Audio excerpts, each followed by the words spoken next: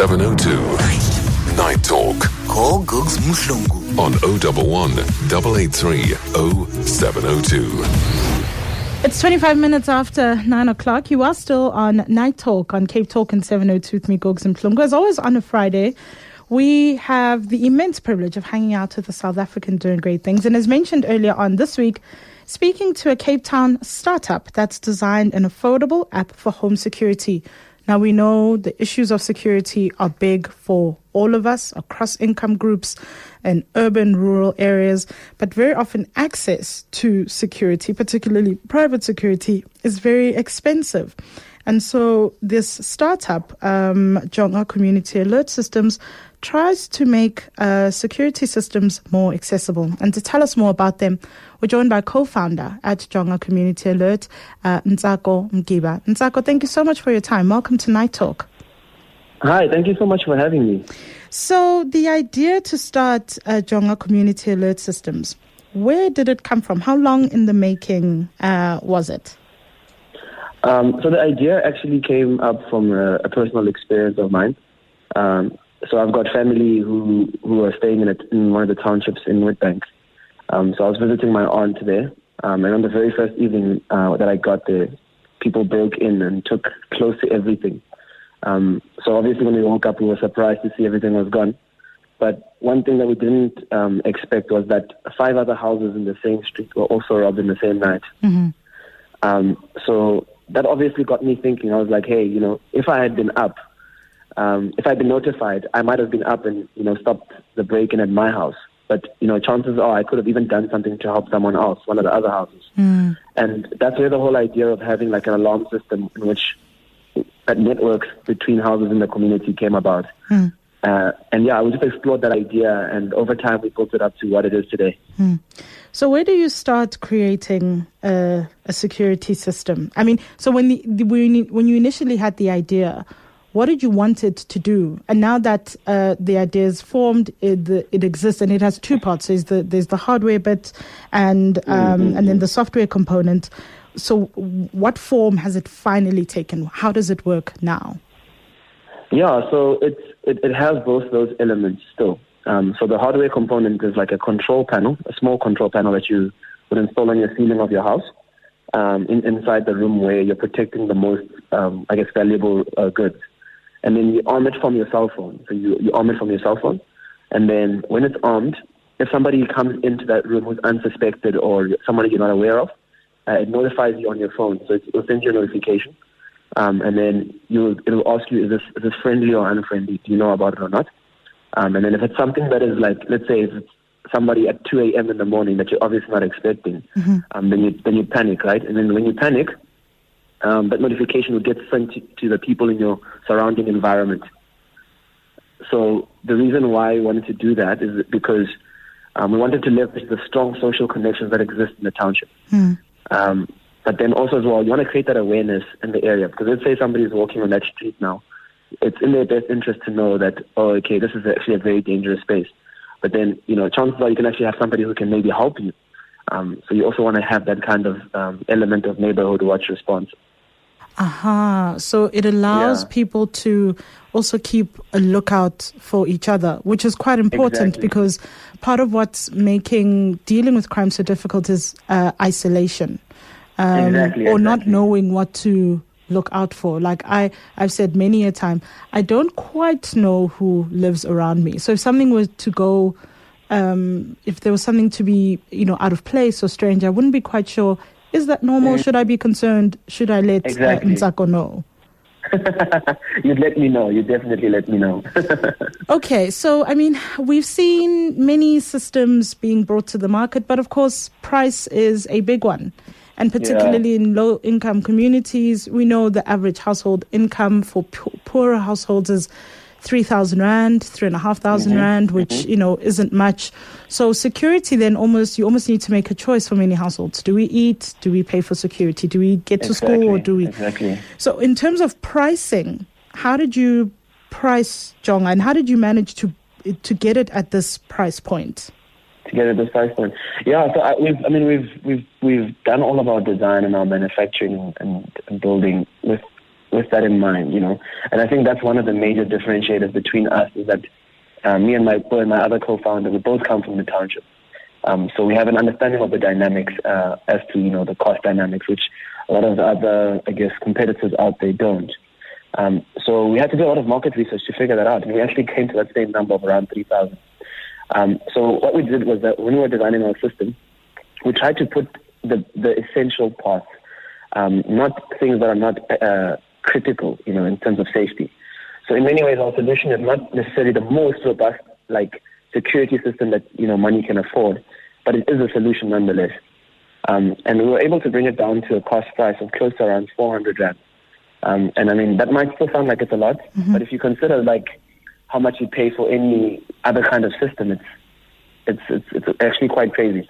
But I mean, another thing that we've been working on is that we've been trying to be more, really innovative around our pricing models.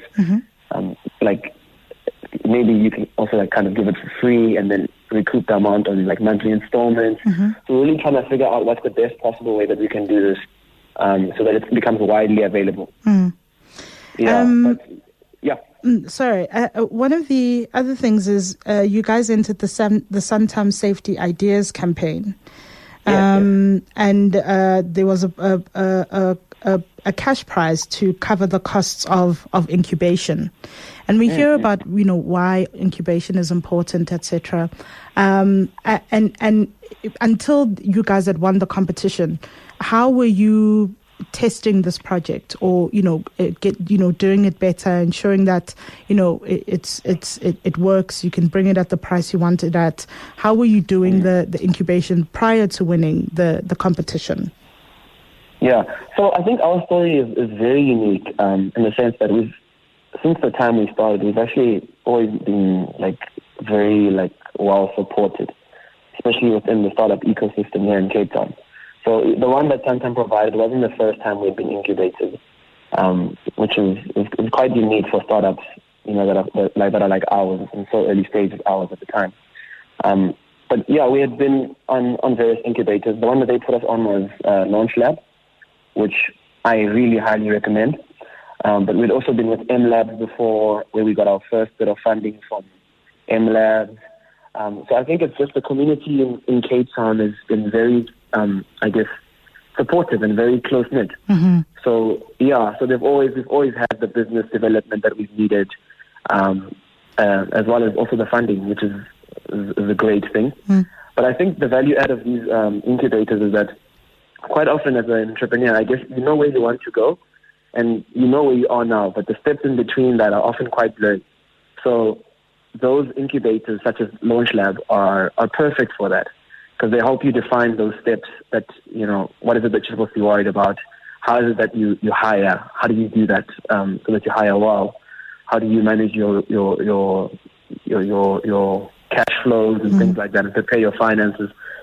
So I must say, before we got into the incubation program, we didn't know too much. But post them, we definitely aligned in the right direction.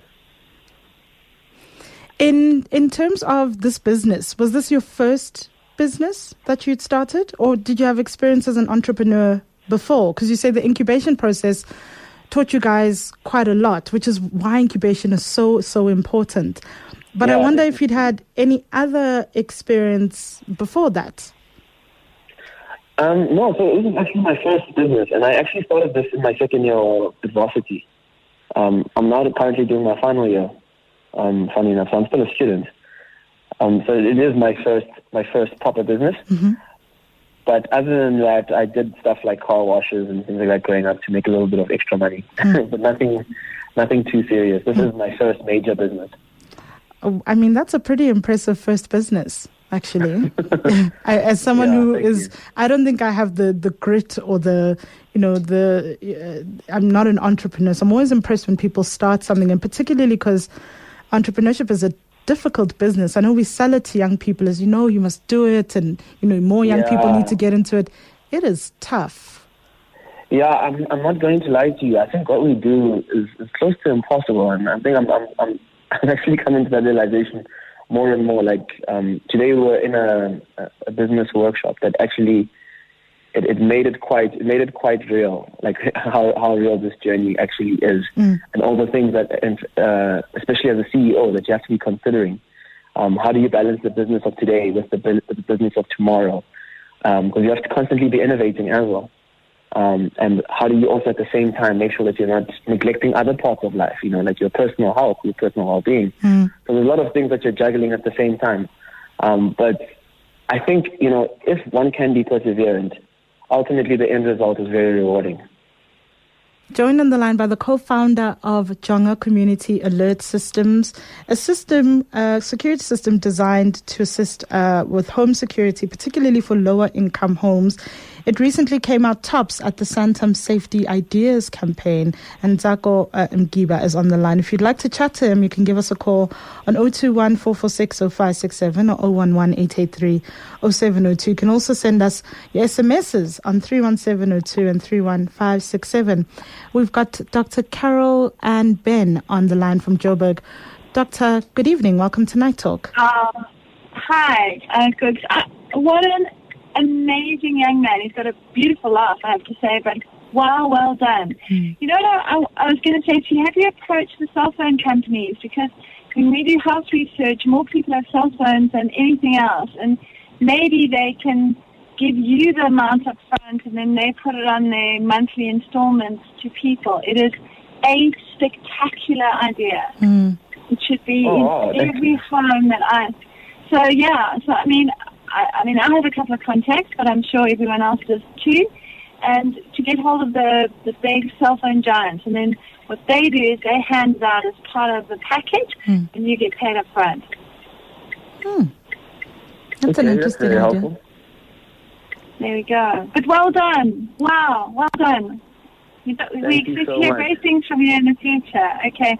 Thanks, Gogs. Enjoying the show as always. Finish off at work. Thank you very much for your call. Have a safe drive home. That's Dr. Carol and Ben. So the idea is about, how we can get this out to more people. Cell phone companies, a fantastic idea, but they could potentially partner with you in, getting this to more consumers. So very often when we see innovations, particularly around security, they're geared towards smartphones. And of course, smartphones around the world are growing. They're becoming increasingly important. And even in a country like ours, but feature phones are still the dominant kind of phone that people use in the continent, but also South Africa. So in terms of this app, how does it work for feature phones, the software bit?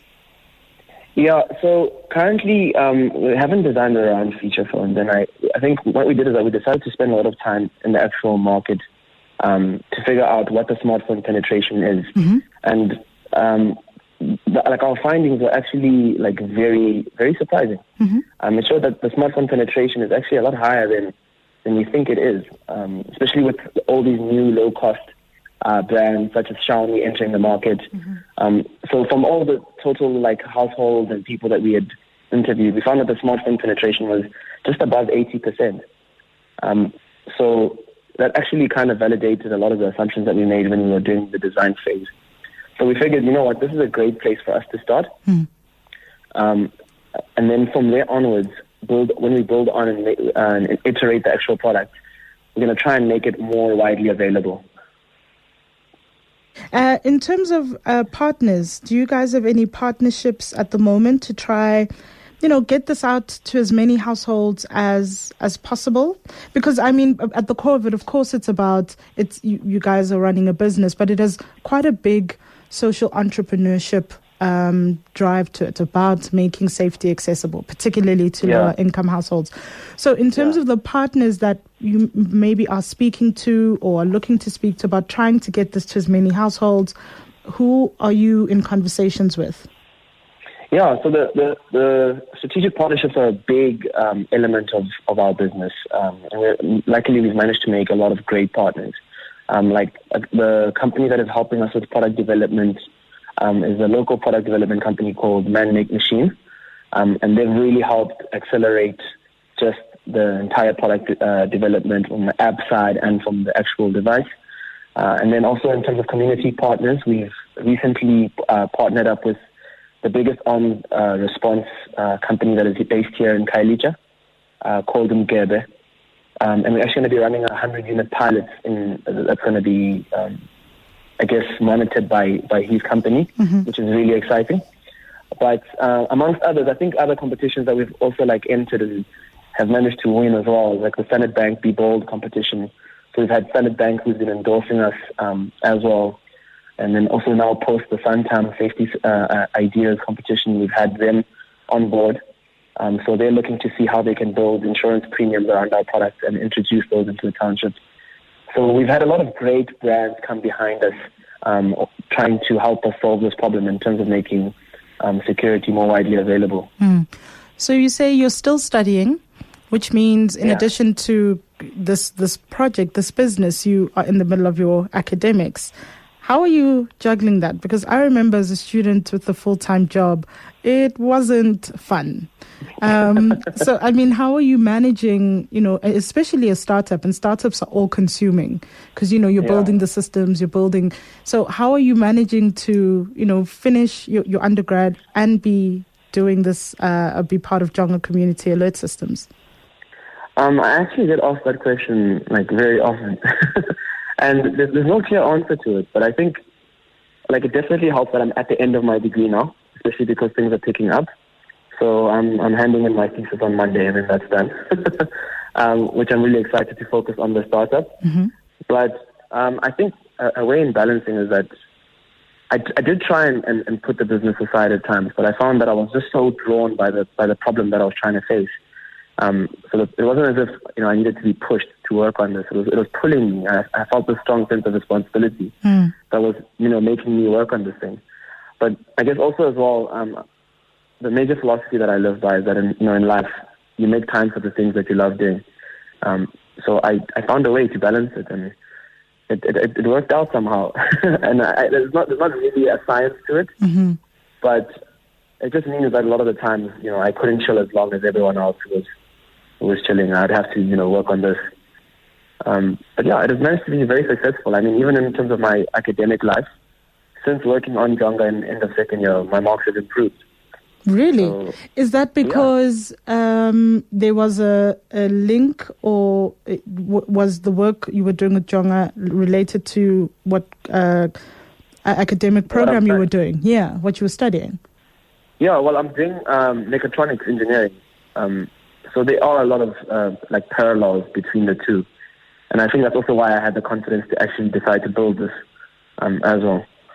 So yeah, there are definitely parallels between the two, yeah. What is mechatronic engineering? It makes me think of Transformers.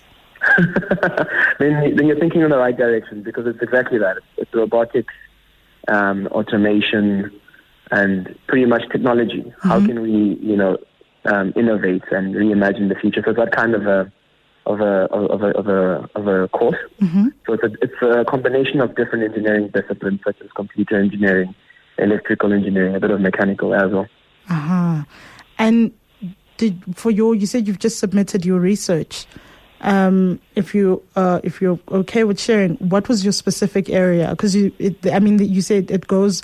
The mechatronics is the field of study is quite broad. So engineering, computer engineering, telecommunication, system engineering. What did you focus on? So I actually didn't do it exactly on the same, field as Jonga. I decided to do it on renewable energies. And I had to design a low-cost, environmentally friendly, hybrid renewable energy system for an off-grid community. I know that's kind of a mouthful, but everything that I do, there always has to be a social element to it. Yeah.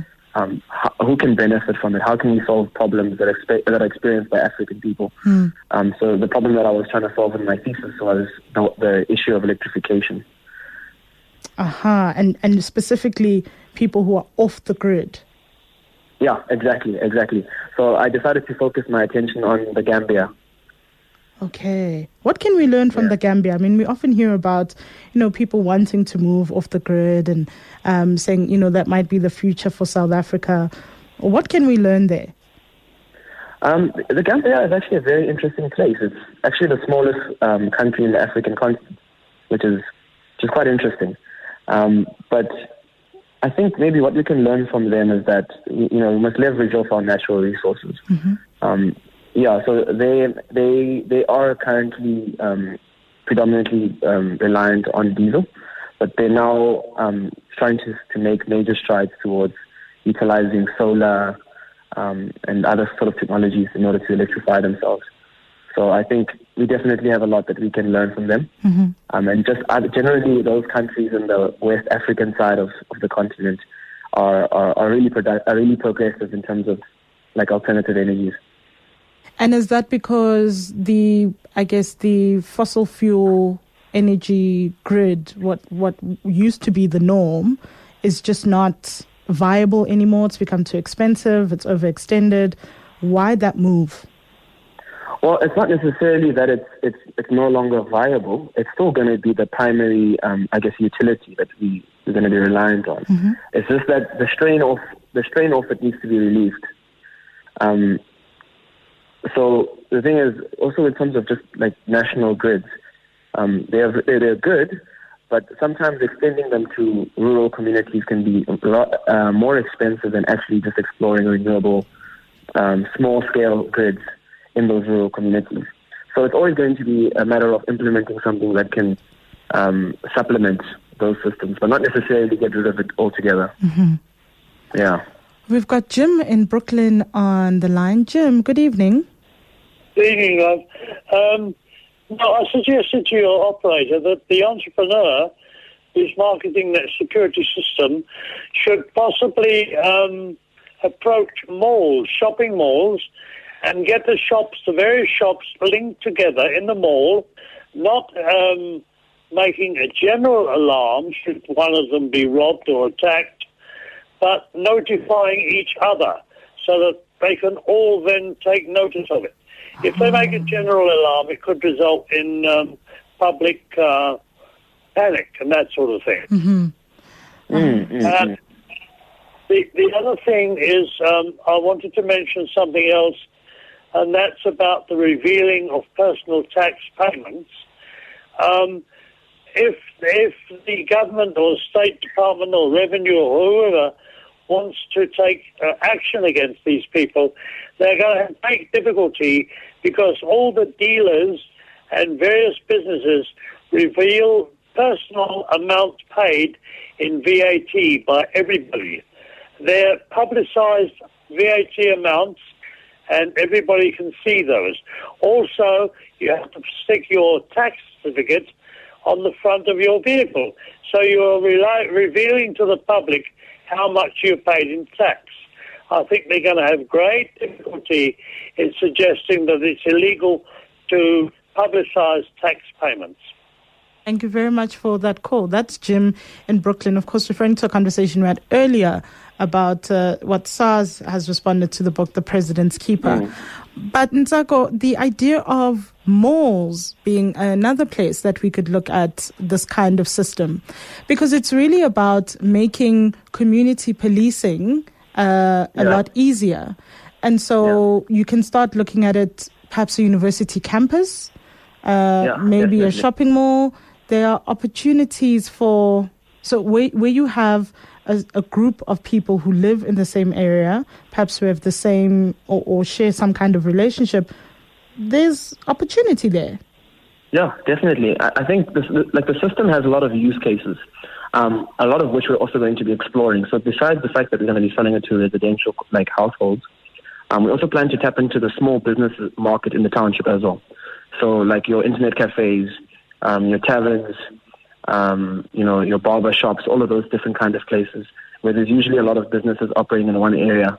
So, we've been asking ourselves the question of, how can we empower them to also protect each other and protect themselves? So we've been, exploring the prospect of implementing a system for them as well. And then also, like you mentioned, varsity residences. So pretty much any place in which there are small communities, it's a definite use case for our system. As long as there's somewhat of a sense of culture and people at least know the person staying on the left and the right of their place, the system would work perfectly fine in that environment. So this system does still require a level to which we speak to each other. So we must at least know, maybe not speak to each other all the time or attend braais with each other, but a sense of, I know who lives back opposite and front opposite. Yeah, that's when it becomes its most powerful, because when you download the app for the first time, it actually asks you for a list of personal contacts that you want to be the first people who are informed, whenever you're experiencing distress situations. So it'd be in your best interest to actually know people around you. But I mean, obviously, if you don't, then there's no guarantee that you're gonna get relief from your situation. But then there's still a benefit in the sense that people who do get a notification are now a lot more aware about their surroundings as well. So either way, it's kind of like a win-win. But you do want an element of response to your situation. So it'll be in your best interest to know people around you. Mm. In terms of security broadly, I mean, we speak a lot about how we better improve security. We speak about the need for policing. And you guys have done some market research, I mean, very specific to this product. But, what are some of the things, and often and some security analysts say, in fact, getting security right is quite simple. It's not as complicated as we think, and it is. And I wonder if you got any insights about, some of the things we don't think about but are pretty important if we're going to make our community safer, be it, where we live, where we work, where we exercise, where we study. What did your market research say, if anything, about some of those small implementable tools that we need to be thinking about? Yeah, I think one of the major insights that we got from our market research is that it has to be simple. And I think this is where a lot of, the larger traditional security companies shoot themselves in the foot, because they usually make these products that do a bit too much, to be perfectly honest. And as a result, they're a lot more expensive than they necessarily have to be. Mm-hmm. So one thing that we realized was that everything that we're designing, it has to be so simple and so quick as well, because time is such a big thing in those kind of situations. You should be able to, respond in the least possible time. So I think the topic of security is mainly one of simplicity and very quick responses. So those are the two major ones, the insights that we got. But then another one that we got, particularly pertaining to the township market, is that it's a very cash-driven market. So, implementing any product, let alone security, into that space has to bear that in mind, is that it's largely an unbanked market. So how do you make it simple for people to still access the products they need? Exactly. And that's where we decided to, think around introducing like a Jonga network on the ground of community members of that community, that particular community in which we're implementing, and having them actually go around, do subscription collections, do maintenance, do installations. And then the beauty behind that is that obviously you're now creating opportunities for employment, but it's also then people within the community themselves. So they're better received by the community for these installations, for this maintenance work. So that's a major thing, is that people want to see people from the community. They want it to be simple. They want it to be very quick and easy, intuitive. They want to be able to pay in cash. So I'm also quite interested, and unfortunately we're not going to have a lot of time for it. So the idea that you looked at for your thesis, do you have any plans to explore that further? I mean, I understand, Jonga is currently at the incubation stage and growing, but that sounds like a really cool idea. Any plans to perhaps maybe do some research, develop that further? I mean, how much work are we doing in that space? It's a very interesting space. The energy space is good. It's very good, especially because I think, with the rest of the world chasing what they call now the fourth industrial revolution, Africa still finds itself, chasing the third. And the third industrial revolution was largely the race for electrification. I think the stats have it that, less than 40% of Africa is electrified, which is absolutely shocking. So it's a big opportunity there for research. And I do think at some stage in my life, I am going to be dabbling in the energy space. But I think before that, I'm particularly interested now, besides security, in the agriculture space as well, because that's a major opportunity that Africa can lead in, actually. You know, because in other like spheres, I've noticed that we're generally lagging behind. But in terms of agriculture, the whole world is looking to Africa because, you know, most of the natural resources are here.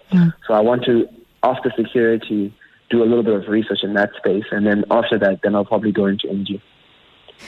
A question on Twitter about the details. How does someone get a hold of Jonga? Are you guys on Facebook, Twitter? Do you have a website? Yeah. So they can get a hold of us on our Facebook page. So if you just search Jonga, I'm sure you will be the one that pops up. You can just find us on Facebook. But we do also have a website that's currently being reconstructed, but it should be up by Sunday evening. And then if you want to find us there, it's www.jonga.co. So .co. Okay, so jonga.co. Yeah, no .za, just www.jonga.co. Okay, and that's Jonga Community Alert Systems. Nzako, thank you so much for joining us this evening.